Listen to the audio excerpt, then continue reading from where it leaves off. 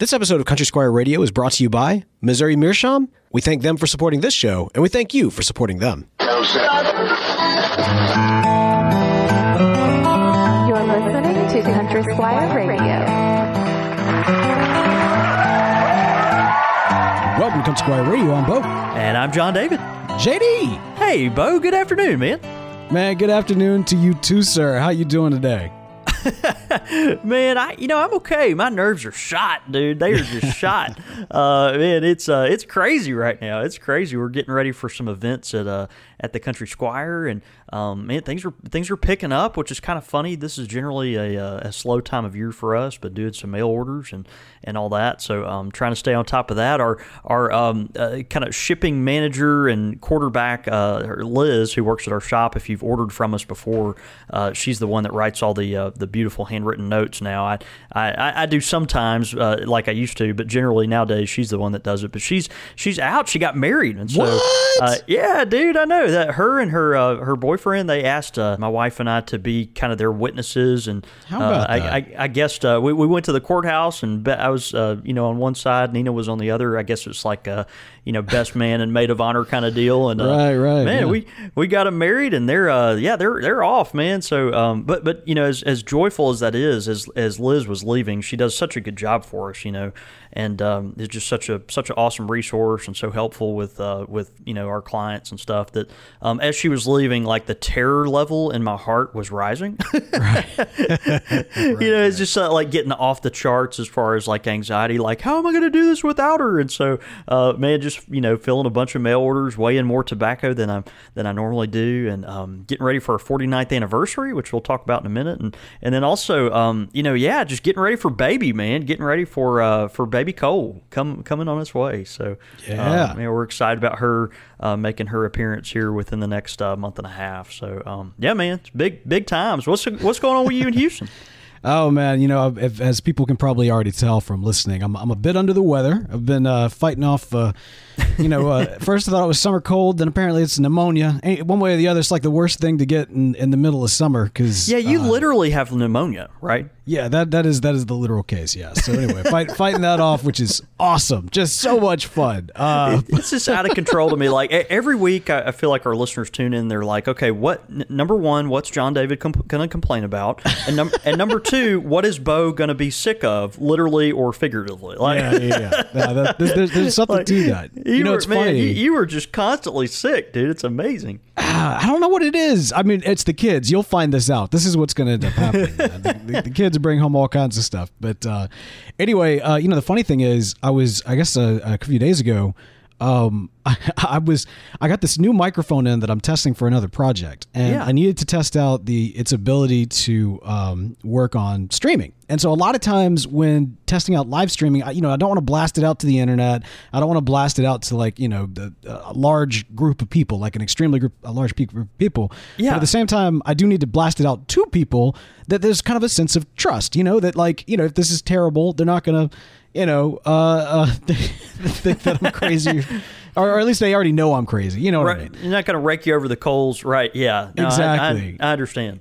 Or so you'd think. So anyway, so I'm sitting here and I'm getting things set up on my phone, and I'm like, oh, let me do this on the Squire Lounge, because the Squire Lounge, the club members, these are folks, they're practically family. I mean, this is a good place to test this out. I can just jump on real quick. That's your safe space, yeah.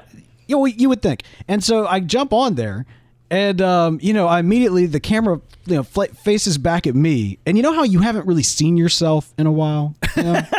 Especially when you're sick and you're not going anywhere. And so you're not checking your hair, putting on your hat or shaving. And so the thing goes back on me, and I look like I've just been through a hurricane. I just look the worst. And not funny, but the great thing is because the Squire Lounge, we've got such wonderful dedicated members. They saw that I was streaming, and immediately everybody was dropping what they were doing to see what it was going to be about. And of course, Here it is, just me testing out a microphone, looking like death itself. Anyway, it's really funny. But anyway, thanks to everybody who popped onto that, and I am terribly terribly sorry you saw me in that capacity. Although they did get to see my youngest. She was running around the place, so that was kind of that's a fun great. treat. Yeah, no, that's funny. It's like, no, we'll just keep you on the radio. Yeah. But everybody did give me a hard time about being sick yet again. But Yep, it is a is. constant. I understand, man. So Hey, something that made me real sick in a figurative fashion, man, is really about what happened last week. So as many of you, if not all of you, are well aware, you have come to expect from Country Squire Radio that every single Wednesday you get an episode of the show without fail, and you have for the last 6 years. This past week, something weird happened. The episode was completed, it was edited, it was pushed out, it was on our hosting client, and it was teed up for the RSS feed. In fact, on our end, it looked like it had actually gone out to the RSS feed, but we started getting reports late Wednesday night and early Tuesday morning, especially or Thursday morning, and especially on into the day, that folks had not actually received the episode, which was a bummer because this was a really, really great episode. Hang on just a second, Mike. Which was a bummer because this was a really, really great episode. It's one that we put a lot of, heart and soul into with all the vitriol that was tossed about. By the way, we got some great feedback coming in later in the show about all last week's, which is going to be fun.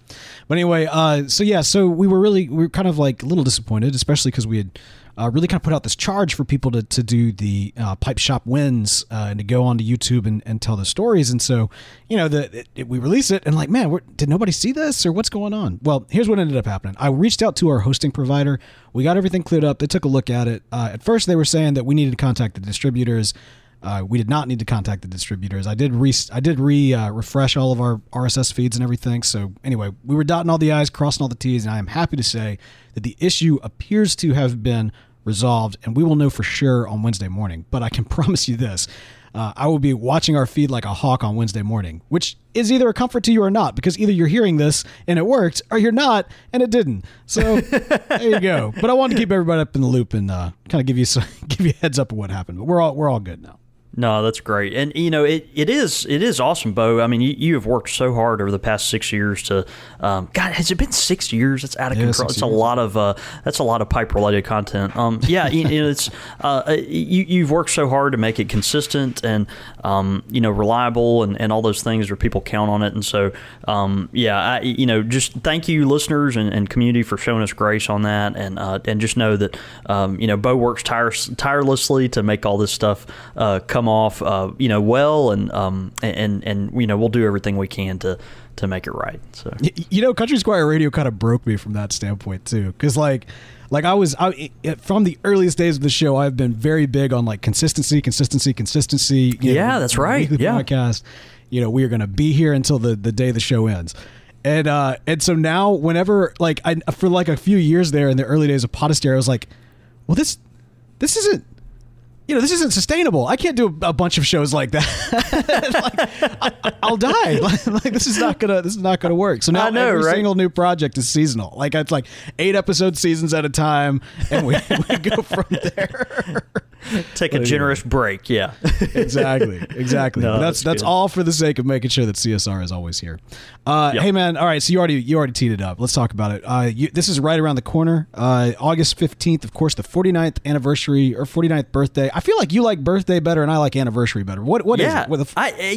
Either way, it is the anniversary. I think that's the way to go. But dude. Regardless, next week, Mississippi's Pipe Shop, one of the oldest tobacconists in the Southeast, August 15th, we were celebrating our 49th anniversary at the Country Squire. And so, if you're in Central Mississippi, passing through, if you happen to be in the Southeast and feel like making a day trip, we would love to have you. We're going to have live music. Our friend Max Stokeby with Scandinavian Tobacco Group and Lane is going to be here with some awesome tobacco deals and have some giveaways and all that. Also, some cigar folks will be there with some really good promotions. And so, going to be fun, man. Next Thursday, August 15th, 2019. That is from 6 p.m. to 9 p.m. And we can't wait to see you there. So if you're in the area, please come on by. That's going to be a blast. Man, we've got also, I mentioned before the Squire Lounge, and that's where our club members all congregate on Facebook. And hey, if you're a club member and you have not been accepted in, don't worry, that's coming this week. In fact, I've got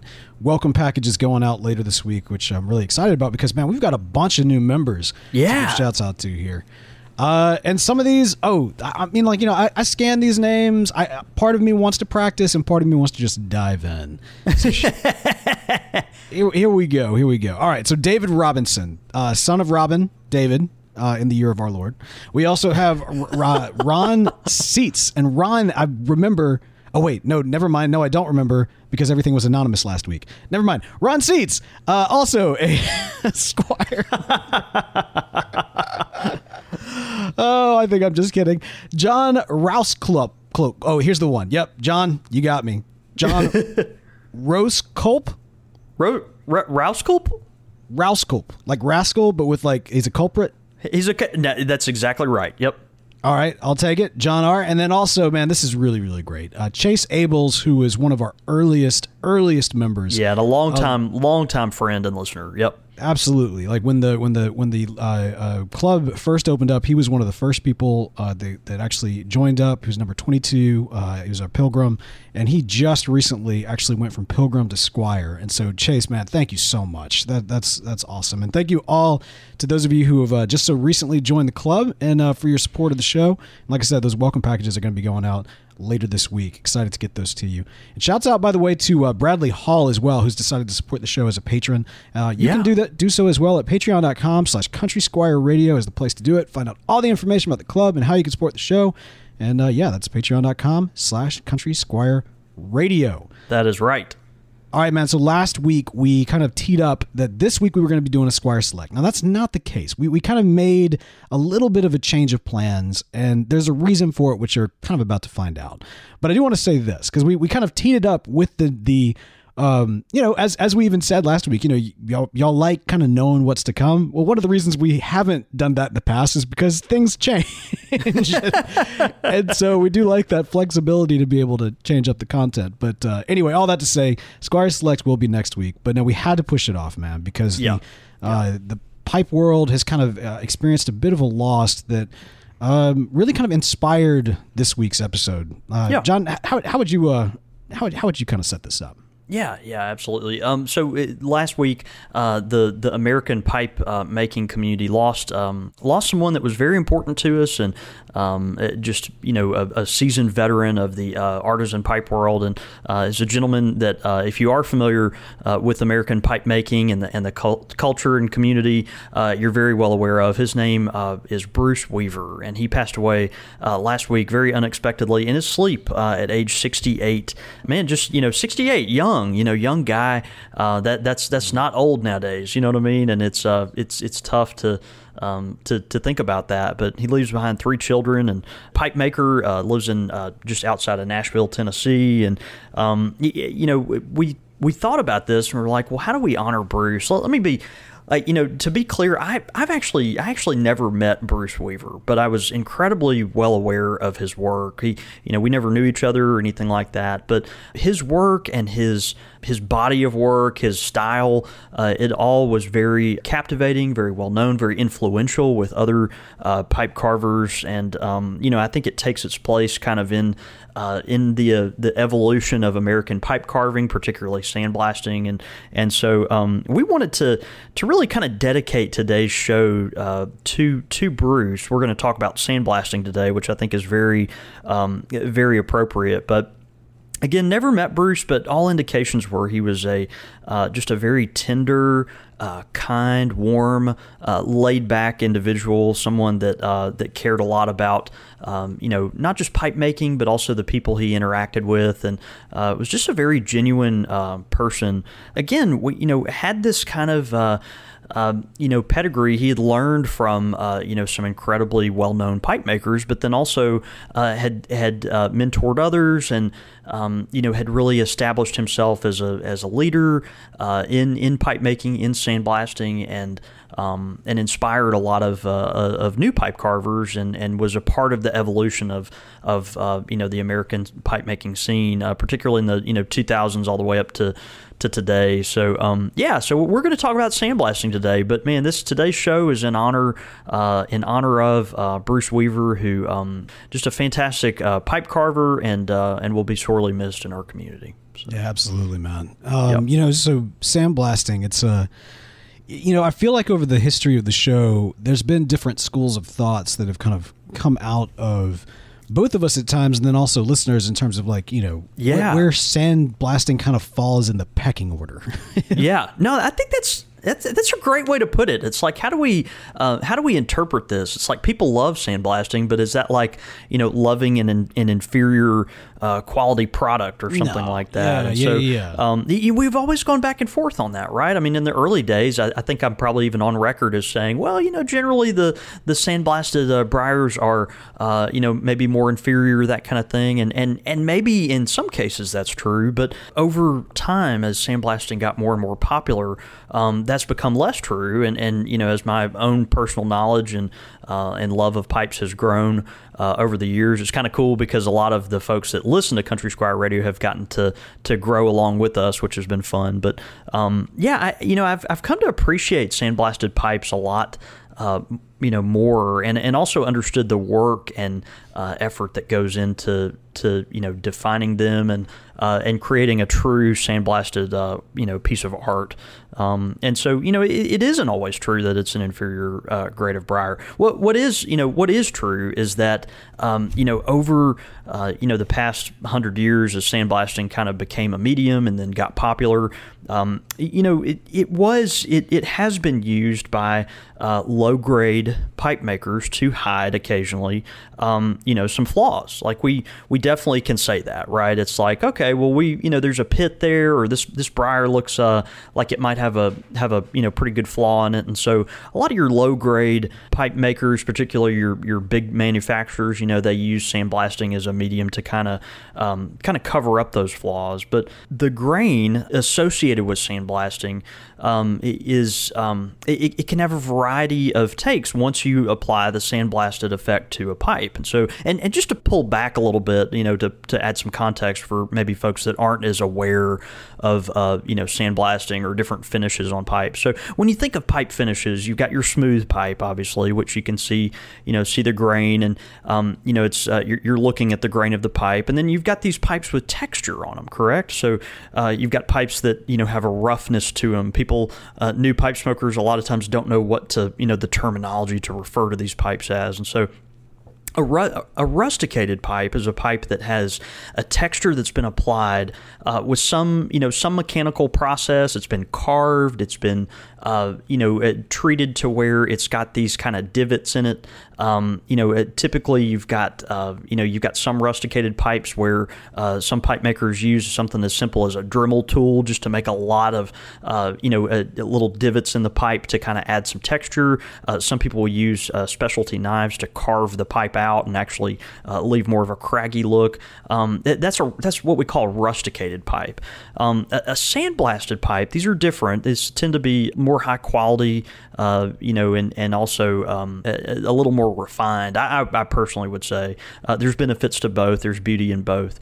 But a sandblasted pipe, this is where the artisan actually is taking the briar, and after the pipe has been kind of roughed out and carved, the final shape of the pipe is taking place, and the carver is actually putting it in what they call a sandblasting cabinet, and is using these fine nozzles to apply, whether it's glass beads or some type of medium that's actually blasted. It's actually like sand blasted against the wood to remove material from the pipe to expose finer and finer grain, more unique grain. And so sandblasting is that. It's being blasted with little particles to remove some of the briar to make it, to give it that relief, right? And so if you look at a pipe, you can tell, generally a rusticated pipe is going to look kind of uniform all over. You'll see maybe little divots or carvings all around the pipe to make it look rustic. A sandblasted pipe, typically you can see where, some kind of, Bo, you might have to help me. It's like almost like a wave pattern, right? That is removed from the wood itself. Does that make sense? Sure. I mean, it's almost, I think wave is actually really good because if you think about waves washing over the ocean, like on their way towards the shore, not like waves as in like when they're hitting the sand, and not like in the big, tidal wave type sense, but just that steady rhythmic. Actually, as I'm sitting here looking at this with that in mind, it's almost mesmerizing. It is. Mesmerizing is a great way to put it, especially as these premium pipe makers over the decades have kind of refined this, and of course we are kind of honoring Bruce Weaver in this because this is what he was well known for, which we'll talk about here in a little bit. But when you're sandblasting a pipe, your low grade pipe makers sometimes will use this as an easy way to hide flaws, but the high grade pipe maker, the one that is he's going to treat the ring grain of a pipe, which is if you're looking at a pipe that's sitting in your palm up and down, the way you would smoke a pipe. You've got the grain that we're all familiar with, your straight grain, right? That's running, like a Y axis there, up and down the middle of the pipe. But you've also got grain that's more, it's less visible, and that's your X axis grain. It's we refer to it as ring grain, and it's going to run around the side of the pipe. It's much more subtle, much more nuanced. But that's the carver that can take advantage of that grain. You have to look very, very close at a high quality pipe. On a smooth pipe that is very high quality, a lot of times if it hasn't been sandblasted, it's left smooth, you can still see the ring grain on there, and that kind of hatches across the straight grain that you'll see. And so this is the kind of grain that is accentuated by sandblast. And it's funny because a guy like Bruce Weaver, and others, Lee Von Erich, who we spoke with recently, folks like Jody Davis or Jeff Graysick. These are even our own Two Combs, who are our local pipe maker with Rocks Pipes. These are guys that they would see a $1,000 Castello sitting on the shelf, and that Castello, it's smooth and it's perfect and pristine. But those guys, in some cases, would think that pipe was a shame because the ring grain on it was so exquisite that it should have been sandblasted. And I love that. It's like these are guys that would take, if they could, if it didn't matter as far as the price or the resources they had, man, they'd take that $1,000 pipe off the shelf and sandblast that joker in a heartbeat because they know what potential that ring grain could expose if it were actually sandblasted. So the popularity of these sandblasts, the high quality sandblasts, started in the early 20th century. It's really 100 years old, and it started with you can imagine, as so many other great traditions did, it started with Dunhill. Dunhill, as we've mentioned before, those early Shell Briar pipes, they still have the Shell Briar line, but they used to look a little different. They used to have more of a craggy look to them. What they were using, they found that this Algerian briar, Algeria, that northern part of Africa, the briar from that region had a lot more softness to it. Some pockets where the softness of the wood could be exposed. That could be removed easier through the process of sandblasting, and so they came up with these proprietary methods of sandblasting this briar that had these soft pockets in it, and so you had this finish they made, right, the shell finish, and it was very had this craggy look to it, the gnarly, chunky, pit-ridden look to it, that's just it made it fun to hold in your hand. It was such a piece of art because you get to see all these areas that were removed by this artisan blaster. And so that was something that became really popular. It took a specific type of briar to accomplish it, and is also, was hard to reproduce, and so that that high grade sandblast was not as common, particularly with lower grade pipe makers. What's interesting is for Dunhill, these pipes were still less expensive than their smooth pipes, right? I mean, it's so we're talking about a pipe that the aging was the same, the source of the briar was the same, the quality of the drilling and the mechanics and the engineering of the pipe was the same, the stem material was the same, and the attention of detail put into the stem was the same. All that is right, but these were still less expensive pipes than their smooth counterparts, right? And so it's like, well, that's where the conversation comes in, So are these more inferior pipes to are these inferior pipes to their smooth counterparts, right? And it's like, Bo, I don't know about you, but let's say someone asked you, like, to compare a BMW and a Rolls Royce, right? I mean, Okay. would you like to have either one of those? Yeah, I mean, yes, of course. I thought you were going to actually have me do it, in which case I was going to say, well, one's pretentious and the other one makes me want to punch somebody in the face. But yes, no, I would be more than happy to be the pretentious guy that you want to punch in the face. Don't get me wrong. That's great.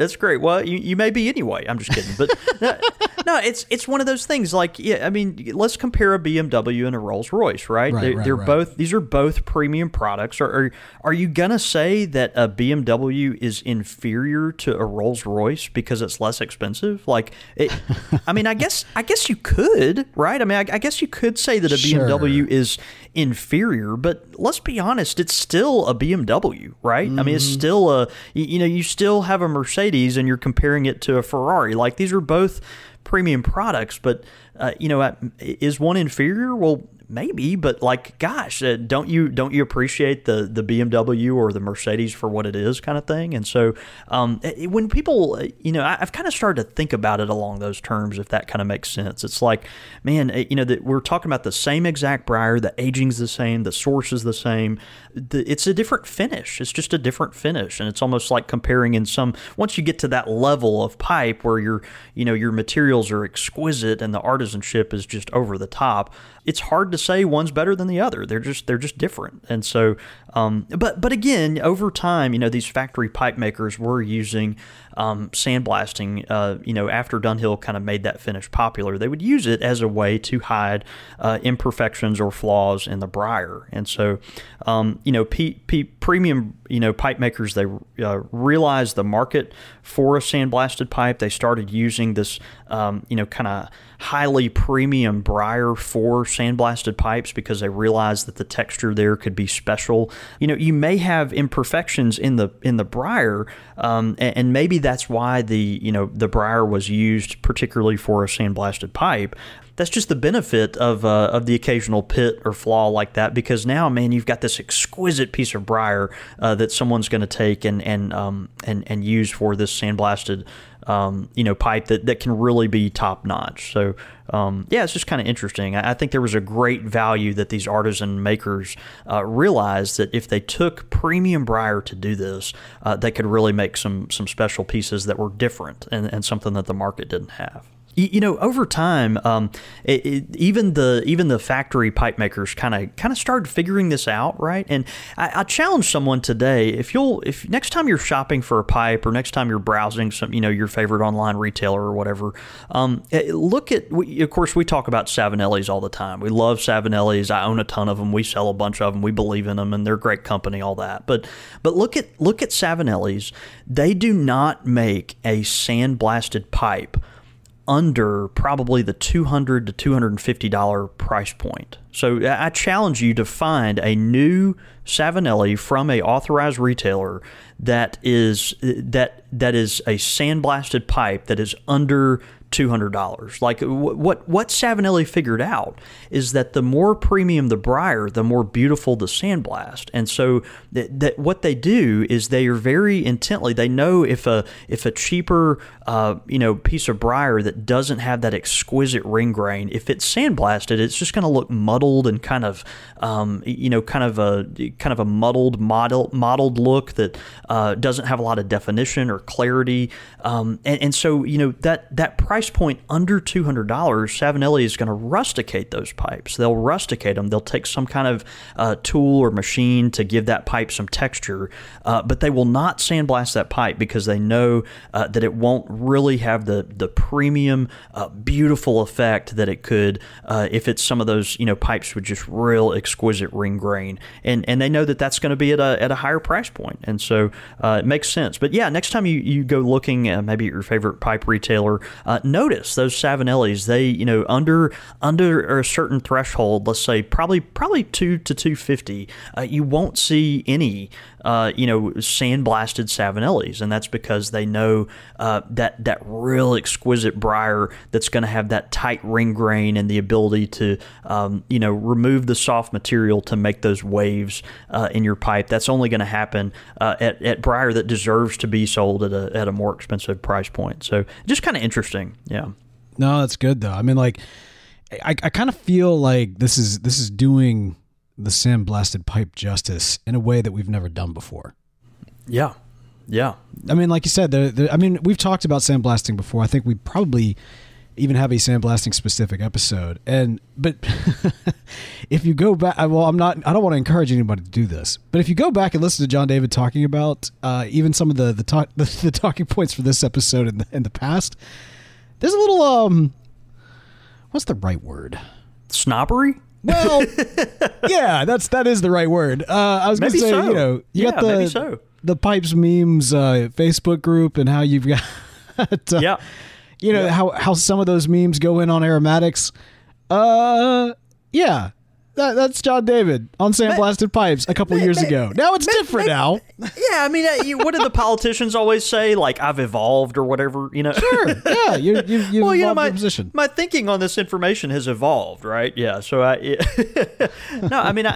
think as time has gone on, I've learned to appreciate Sandblasted Pipes more, and understood the care that goes to to creating a truly beautiful sandblasted piece. And again, that ring grain that is so precious and so special. I just chatting with these pipe makers that, literally, like I mentioned earlier, they would take a $500, $600, $700, $800 pipe off the shelf and sandblast it with a good conscience. They would know they were doing the right thing because that pipe had grain on it that should have been exposed rather than left smooth. And so just really interesting.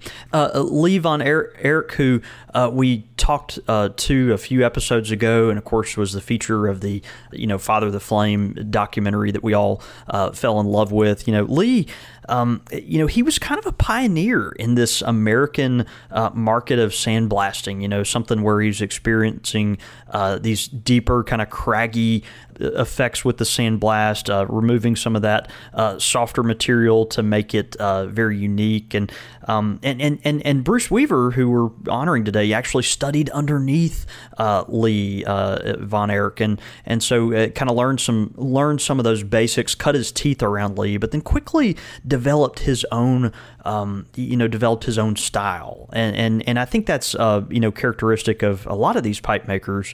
They will mimic some of what their mentors did, what other guys are doing, but at the same time, the guys that everyone tries to emulate, they all have their own style, right? And so Bruce, his style was this wavy, cascading. I think is probably the best description of the sandblast technique he would use.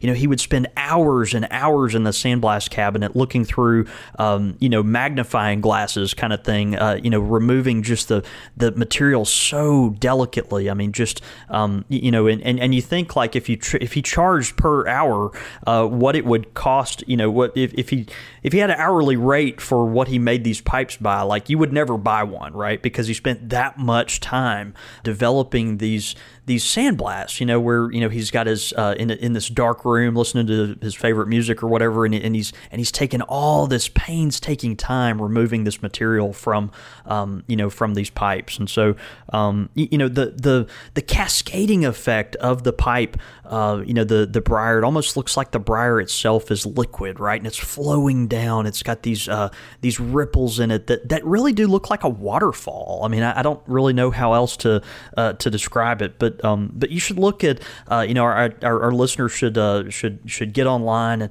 and do an image search for Bruce Weaver sandblasted pipes, and you'll just you'll find some real gems, some real special pieces that he's done. He is kind of in a line. We've got folks like Mr. Von Erich. J.T. Cook was a real pioneer of this, and that led to folks like Jeff Grasick, Jody Davis. These are people that really have become well known for their sandblast pipes, and really the waiting list for their pipes that are sandblasted. I mean, that's been their hallmark, right? Folks aren't waiting for their smooth pipes; they're waiting for these very particular sandblasted pipes from all these artisans. And of course, Bruce was like that. One of our best friends, Bo, that you and I both know and love, and have been so encouraged by on Country Squire Radio, of course, is Russ Hicks. And Russ last week, I chatted with him briefly. He was smoking one of his Bruce Weaver pipes that just had a real impressive sandblast. And so that's it's something I think folks that have one of those pieces now, that'll take just as they're smoking it, it'll have maybe just that little bit more significance to them, that little sweeter smoking experience. The premium sandblast today, the modern premium sandblast that's used by your best pipe makers, these are well-defined, craggy blasts typically. The key, though, is that they're maintaining the shape of the pipe without compromise. And so their goal is not to change the shape of the pipe. It's just to remove the appropriate material to give it a defined finish. And so you got to think, what's that quote?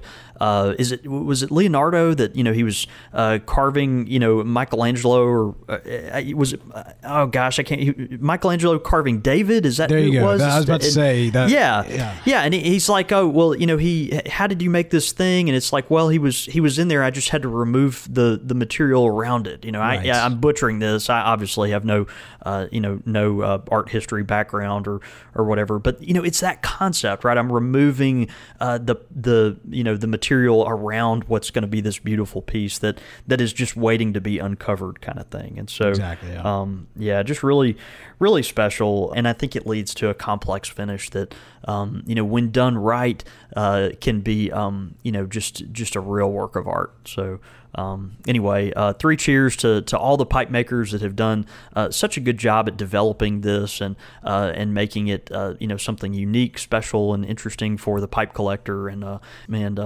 good wishes to and condolences to the family of Bruce Weaver, and of course all his friends, and he will be greatly missed, and his influence will as well in the pipe community. Absolutely, man. I'd be, I'd love to see some listeners, if you've got a Bruce Weaver pipe, be sure to share some pictures of that and maybe some stories around that, because the great thing is, sandblasting in particular is, or this conversation on sandblasting in particular, the education you kind of given us is very, very, very hyper focused on kind of the extreme quality of the craft, right?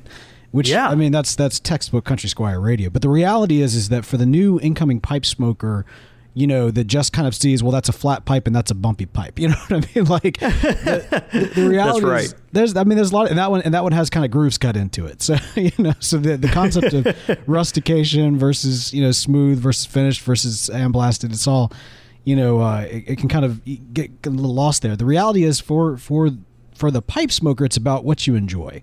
I remember the second pipe I ever bought was a sandblasted pipe, and it was not nearly the caliber or the quality of the kind of pipes that we've discussed, on this episode, and that you've kind of blasted out. We're gonna share some pictures, by the way, on Facebook this week to kind of give you an idea of some of the pipes being talked about, but.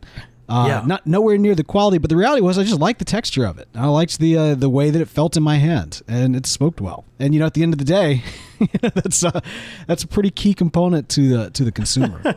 But the beauty is that we're talking about a very particular work of art, and we're mourning and also celebrating a very particular artist who brought something very unique to the industry as a whole. So, man, Great deep dive, and definitely the right week for it. Like I said, we want to encourage y'all, if y'all do have one of his pipes, to be sure to smoke it this week. And that sounds familiar, because every week we also encourage you to pull out your Missouri Meerschaum pipes and smoke those to let the good folks at Missouri Meerschaum know we appreciate them for sponsoring the show. And in honor of also talking about a legend, how about we also talk about the legend pipe from Missouri Meerschaum? That's right. That's right. The Legend pipe from Missouri Meerschaum. It's one of their most popular lines, and we sell a ton of them at the shop. I think it's the correct balance between form and function, size, and the ability to tote with you and be reliable and durable. We love the Legend pipe. It is a medium-sized bowl. It comes in a bent and a straight bowl, and has that kind of nice varnished finish with a amber stem, which just really sets it apart. So it's a filtered pipe. You have the option of using one of the Medico filters, which will help you with moisture and therefore reduce tongue bite. These are durable pipes, great tasting pipes. Also come, we mentioned, the week before, those pipes that, come in the grab bags of smokable seconds, right? They're available there. And so, the Legend pipes are really popular for tasters because they can smoke a medium-sized bowl, and share with their friends and try some of their new tobaccos to see what's new out there and what they like. So anyway, check it out. The Legend pipes, one of the best-selling Missouri Meerschaums out there. You can get them on corncobpipe.com or at any pipe retailer worth their salt. And we encourage you to send us a picture. Let us know you're smoking a Missouri Meerschaum Legend. That's right, man. It's a great way to let the good folks at Missouri Meerschaum know that you appreciate them for sponsoring this show. As humans, we're naturally driven by the search for better. But when it comes to hiring, the best way to search for a candidate isn't to search at all. Don't search, match with Indeed. When I was looking to hire someone, it was so slow and overwhelming. I wish I had used Indeed. If you need to hire, you need Indeed. Indeed is your matching and hiring platform with over 350 million global monthly visitors, according to Indeed data, and a matching engine that helps you find quality candidates fast. Ditch the busy work. Use Indeed for scheduling, screening, and messaging so you can connect with candidates faster. And Indeed doesn't just help you hire faster. 93% of employers agree Indeed delivers the highest quality matches compared to other job sites, according to a recent Indeed survey. And listeners of this show will get a $75 sponsored job credit to get your jobs more visibility at Indeed.com/podcast. That's Indeed.com/podcast. Terms and conditions apply. Everybody in your crew identifies as either Big Mac Burger, McNuggets, or McCrispy Sandwich. But you're the Filet-O-Fish Sandwich all day. That crispy fish, that savory tartar sauce, that melty cheese, that pillowy bun. Yeah, you get it. Every time. And if you love the Filet-O-Fish, right now you can catch two of the classics you love for just $6. Limited time only. Price and participation may vary. Cannot be combined with any other offer. Single item at regular price. Ba-da-ba-ba-ba. Pipe question of the week. All right, man. Pipe question of the week coming in from Joe V. When is a pipe truly over? Guys, I've been smoking my first pipe for almost 10 years now. We've been through so much. We've been through some good and hard times together. She wasn't the most expensive pipe, and truth be told, I found her in a basket and couldn't tell you the make or model. I've had to put her back together due to a crack in the stem, but recently the bowl has been compromised with a long crack running along the side. I can't really smoke it in its current state and don't know if it makes more sense to try and repair or call it a day. Thanks. And then that is Joe V. Yeah, man, it's bittersweet, right? That pipe, the unsung hero of, basket pipes that has no nomenclature. And we've all got that one pipe, basket pipe. We do. I was reading, an article about Bruce Weaver, actually. He was like, he had all these pipes. I can't remember where I read this. He, made some of the best pipes in the world, but, some of his favorites were these, inexpensive drugstore pipes. And, we all have that. I think that's a lot of fun. So, Joe, you've put this pipe to the test, man. You've made it work. It's earned its keep. It's been a good and faithful servant.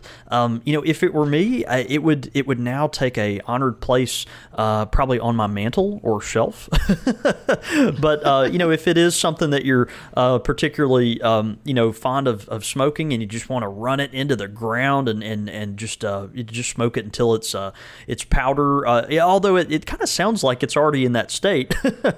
You you can send it to maybe one of these pipe repair folks that can use some briar dust or something to fill in some gaps. But these long cracks and stuff, at some point you're just prolonging the inevitable. And so and also it's like, well, am I going to enjoy the experience smoking this pipe? And so you can spend some more time trying to get this pipe up to speed. I would strongly discourage you from using it. Some people think it's a great idea. They'll start pouring super glue into cracks. And I've seen people pour put all kinds of epoxy and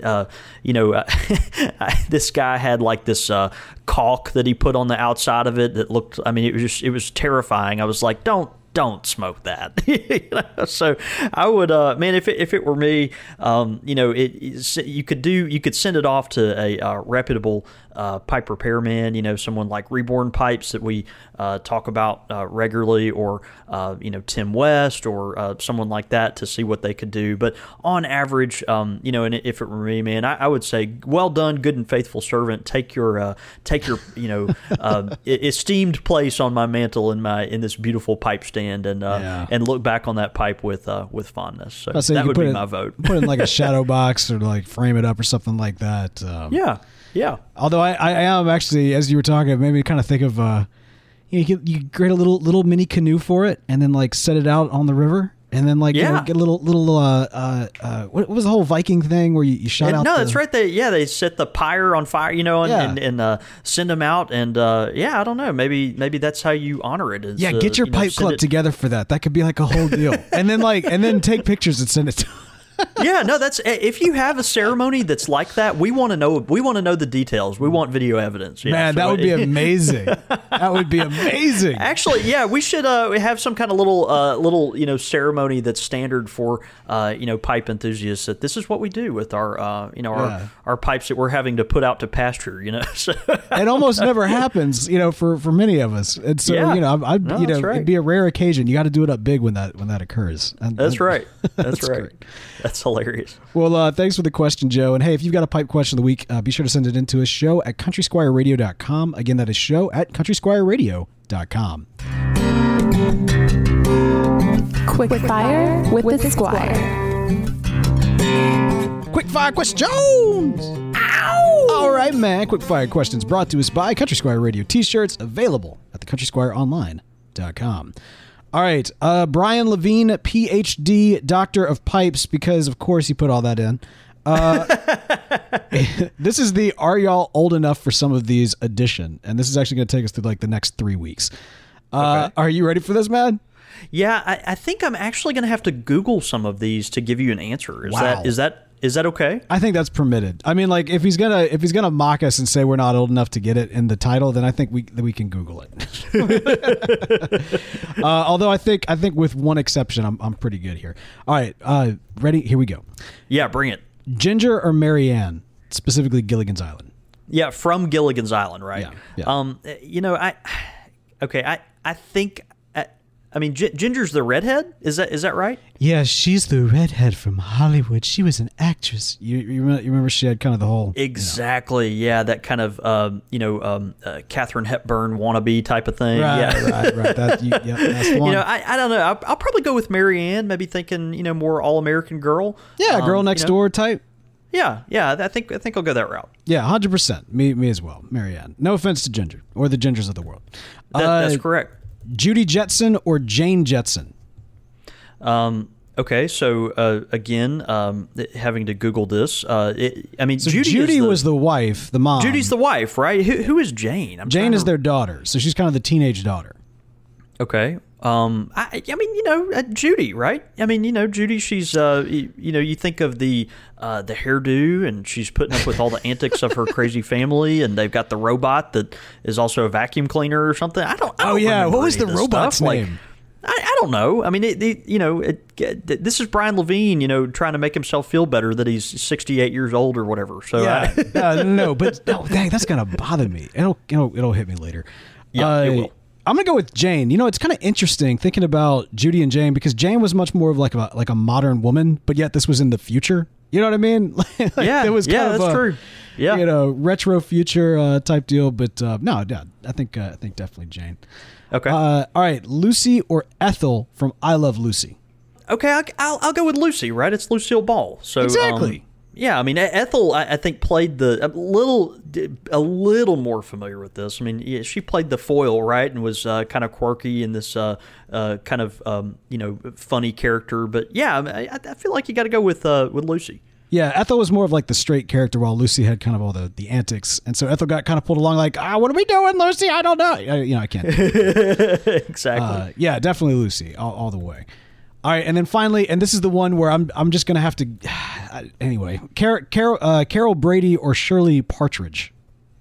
I'm not particularly familiar with. I'm trying to think. I'm not particularly familiar with the Partridge Family, so Neither am I. Okay, cool. Yeah, cool. I'll go with Carol Brady. Yeah, I'll do that. I think. Yeah, I mean, for the sake of familiarity, same deal. Carol Brady is more of it's kind of more my scene. Yeah. What I mean is that, like, I actually watched the Brady Bunch as a kid. That was actually on Nick at Night or whatever it was when I was a kid. But the Partridge Family, like, I couldn't even picture like the Partridge Family at all, any of them. Yeah. So. Yep. Yeah, gonna go with Carol. That's Carol Brady. More your scene. Yeah, that's a quote. That's a feather to put in our cap. You know what I'm anyway. Wow. Hey, Bo. Quick aside. What does the show I Love Lucy and Jackson, Mississippi have in common? You're in Jackson while you Googled it, and you're about to tell me. Man, the fella that played Little Ricky is a resident of Jackson, Mississippi. Wait, the baby? That? Like the kid? Yeah. Yep. Really? He is. Not only is that, his name is Keith Thibodeau, and Keith is him and his wife Kathy are the head of. If I want to make sure, I hope I'm getting all this correct, and so I'm going to probably fact check myself after we get done. Right. After it's already been out and put in the ether. No, exactly right. We have to, apologize, which we do regularly for basically half the things we say on air. But Keith and his wife Kathy run Ballet Magnificat here in Jackson, Mississippi. That's crazy. And they were the founder of Ballet Magnificat. And actually, Ballet Magnificat, for this, if you're not into the ballet scene, which I imagine most pipe smokers that listen to Country Squire Radio are not, it's a ballet company. It's a professional company, but they also do some ministry stuff. It's interesting. They travel all over the world. Another little known fact is that that company, that organization, Ballet Magnificat, here based in Jackson, is the reason that my wife moved to Jackson and stayed here. So Little Ricky is responsible for your forthcoming child. For my marriage and therefore children. Yeah. How about that? All right. So isn't that something? Yeah, small world, man. Yeah. That's crazy. Actually, Little Ricky's birth was the most watched episode of television in the history of television. Or at least live. Yeah, the most watched live episode of television. Crazy. Yeah. That's awesome. Yeah, no, people don't know this, man, but like Jackson, Mississippi, y'all are going to not believe this. It is an international hub of ballet. Jackson, Mississippi. I mean, like, that is 100. Let that settle in. Yes, because what Bo just said is actually true. Like the international ballet competition that happens in places like Moscow, St. Petersburg, Tokyo. Their American location that they rotate through every 4 years is in Jackson, Mississippi, in our little hole in the wall town. Yeah. So a lot of that had to do that. There was a lady named Thalia Mara who was a well accomplished ballet artist and was from our area, and so she kind of spearheaded some of that, and so that's why it still happens here. But every 4 years, our city, our little podunk town, is full of people from places like Poland and the Czech Republic and Russia, all these places where ballet is more popular, more in the mainstream. And so it's funny. It's Jackson, Mississippi. Who would have thought? Yeah, she kicked it off, man. It's a story unto itself that we definitely don't have time, and this is not the place. But there's and it's not the place at all. Yeah, no, not at all. What are they talking about? Yeah, no. But there is big ballet money in Jackson, Mississippi. It's crazy. It is crazy. Kind of weird. All right, well there you go. Those are some quick fire questions that took an odd turn. Courtesy of Brian Levine. And of course, the amazing shirts available to you at thecountrysquireonline.com. Be sure to get yourself a Country Squire Radio shirt and represent at your next Pipe Club meeting, pipe show, or just, when you're chilling out around the house. And by the way, if you got some quick fire questions, be sure to send them in. Show at countrysquireradio.com. Your thoughts, your comments, listener feedback. All right, man. Listener feedback. This is great. This is just great. All right, so this one's coming in from Jim. Okay. Yeah, this is coming in from Jim Nelson. What did Jim have to say? This is where I'm supposed to eat crow, so I think you should probably read it. Oh, okay, good. I'm okay with that. He said, Jim goes on to say, BL's pipe shop fail story about the sales rep in combination with Bo's ranting about the cigar guys. And I admit I submitted one of the cigar guy pipe shop fail stories. Leads me to come to the defense of cigar shops and pass some of the blame onto the sales reps. Our local cigar shop is open to catering to the pipe community, of which there are maybe half a dozen. But the cigar shop isn't his primary business. He just has a passion for cigars and wine. The pipe tobacco he sells is marketed by cigar companies, and it is universally awful, in my opinion. And at twice the price of Cornell & Diehl or Sutliff tins, we tell him we don't buy this stuff. He asks for recommendations, which we give him, but his cigar reps offer him equivalent tobacco from their cigar companies. I suspect he'd have to develop a new network of sales reps, and doing that for half a dozen pipe smokers, none of us who have exactly the same taste, wouldn't be worth his time or investment. I do share of complaining about the local shop, but I think the criticism is unfair. He runs a cigar and liquor store, after all, not a pipe shop. It's sort of like complaining that I can't get a decent steak at the Burger King. And that's from Jim. I want to give Jim some props here because okay. Well, I do. Let's be honest about it. We as pipe smokers, we are frustrated trying to go into these quote unquote tobacconists that are really just cigar shops and get anything thrown to us. The reality of it is, the pipe market is very small, right? That's why we connect so much on the internet, and because we don't have these, not everywhere has the luxury of having a pipe shop there in their hometown, and so we connect through different media like Country Squire Radio, but. But if any premium, cigar shop nowadays it caters to the pipe community at all, even in a small amount, they're kind of taking a gamble there. They're saying, look, we've got some resources. We're going to throw, a bone for our few pipe smokers that we have. They're probably not going to make a living on that, but they're trying to do it to keep you in the community, to develop the community, and to make an effort to reach out to you and make you feel welcome at their shop. So, it's hard, right? It's like, okay, well, you don't go to Burger King and ask for prime rib. If you go to Burger King to ask for the McRib, no, that would be McDonald's. Never mind. Right. But disappointed either way. Yeah, that's exactly right. Yeah. So kudos to the cigar shops out there that try to, cater in some ways to their pipe, consumers. I know it's got to be difficult for them. The pipe world is so complex. There's so many, there's so much minutia that you have to know about and keep up with to be really into it. And so it's a hard market to cater to and not particularly attractive for, cigar shops, because there's not as much money in it as there is, the cigar industry. And so, but having said that, we can all be frustrated a little bit going into. Okay. I was wondering if you're going to bring it back around, because I was just going to be like, you done? Uh-huh. I know. I want to throw you a bone too, Bo. I mean, it's one of those things. Like we can still be frustrated, right? We wish these shops would carry more things that are associated with what we love. But, I do appreciate the cigar shops that make an effort, even if they're not as knowledgeable as they are on cigar stuff. Listen, I'm an entrepreneur. I'm a businessman. I get it. Like you've got to cater to your customer base. I'm never going to be that guy. I hope to never be that guy that's just so curmudgeon that I'm not the primary clientele anymore and I used to be. Like, no, come on. like let's not do that. And that's not what I'm saying with my soapboxing of the, quote unquote cigar guy, which I hate that we're going to continue, but we are going to continue. And it's because it's not the fact that they don't have the products right, and it's not the fact that there's less knowledge on display here. It's the treatment of the pipe smoker that walks into your store. Right? Okay. Like that is something that we constantly saw, is that we've got people that were going into the store and that they were being brushed aside. They were being kind of looked down upon by the cigar salesman.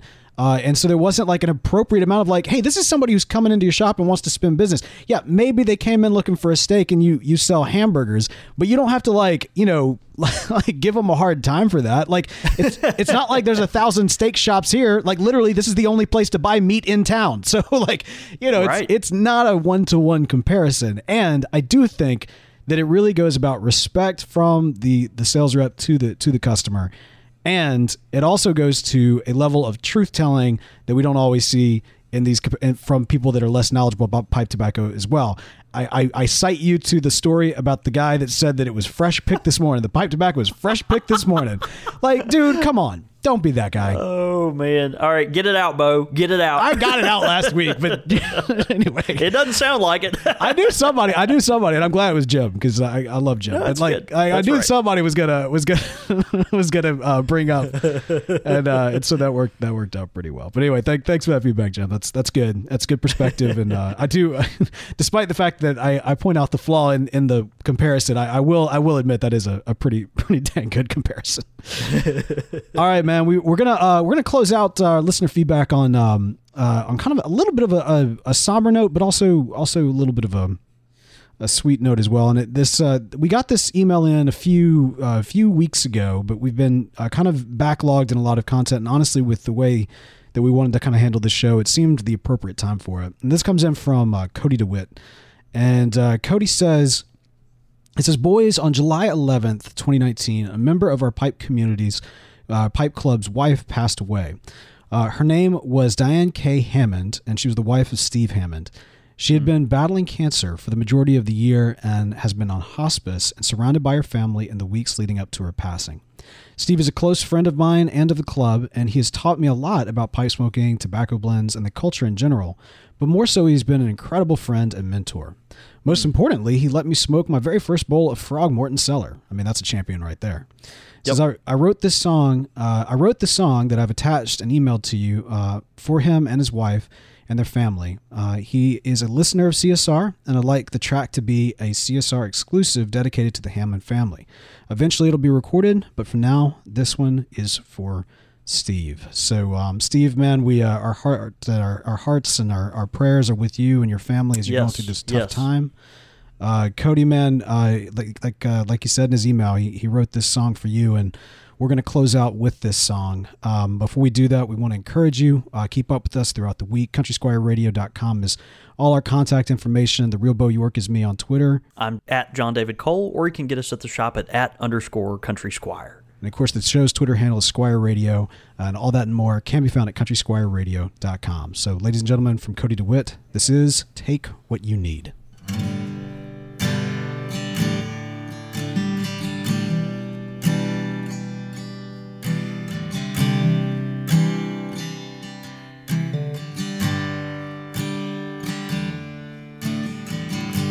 I've seen love come and I've seen love go. I've seen your eyes, I've seen them glow. But this old heart, it still beats slow. You are the dearest friend I know.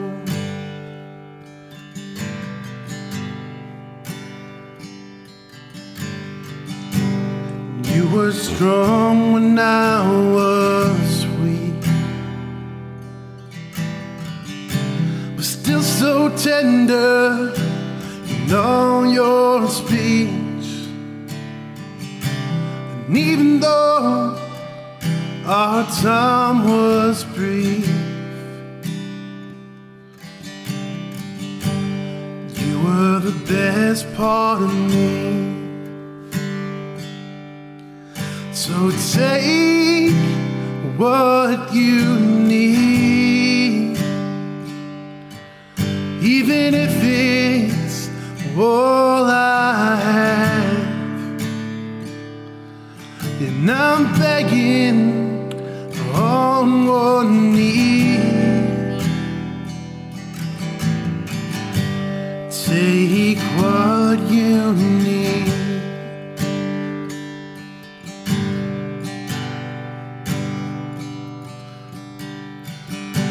I said I'd love you to the moon and back, and I meant it when all went black. I know you're holding that door for me when I let this tired heart free. So take what you need, even if it's all I have.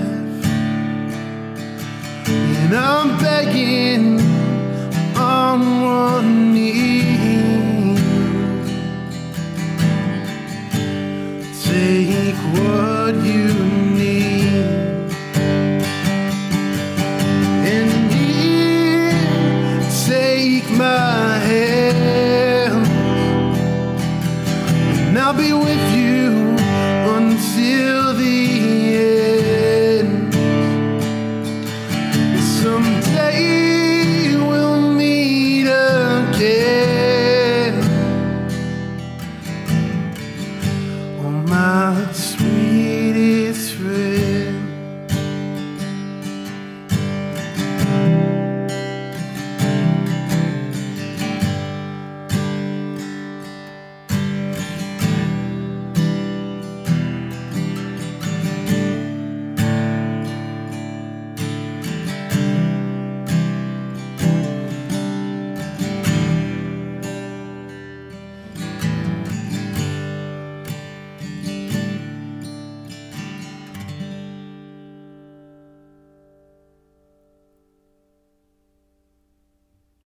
As humans, we're naturally driven by the search for better. But when it comes to hiring, the best way to search for a candidate isn't to search at all. Don't search, match with Indeed. When I was looking to hire someone, it was so slow and overwhelming. I wish I had used Indeed. If you need to hire, you need Indeed. Indeed is your matching and hiring platform with over 350 million global monthly visitors, according to Indeed data, and a matching engine that helps you find quality candidates fast. Ditch the busy work. Use Indeed for scheduling, screening, and messaging so you can connect with candidates faster. And Indeed doesn't just help you hire faster. 93% of employers agree Indeed delivers the highest quality matches compared to other job sites, according to a recent Indeed survey. And listeners of this show will get a $75 sponsored job credit to get your jobs more visibility at Indeed.com/podcast. That's Indeed.com/podcast. Terms and conditions apply.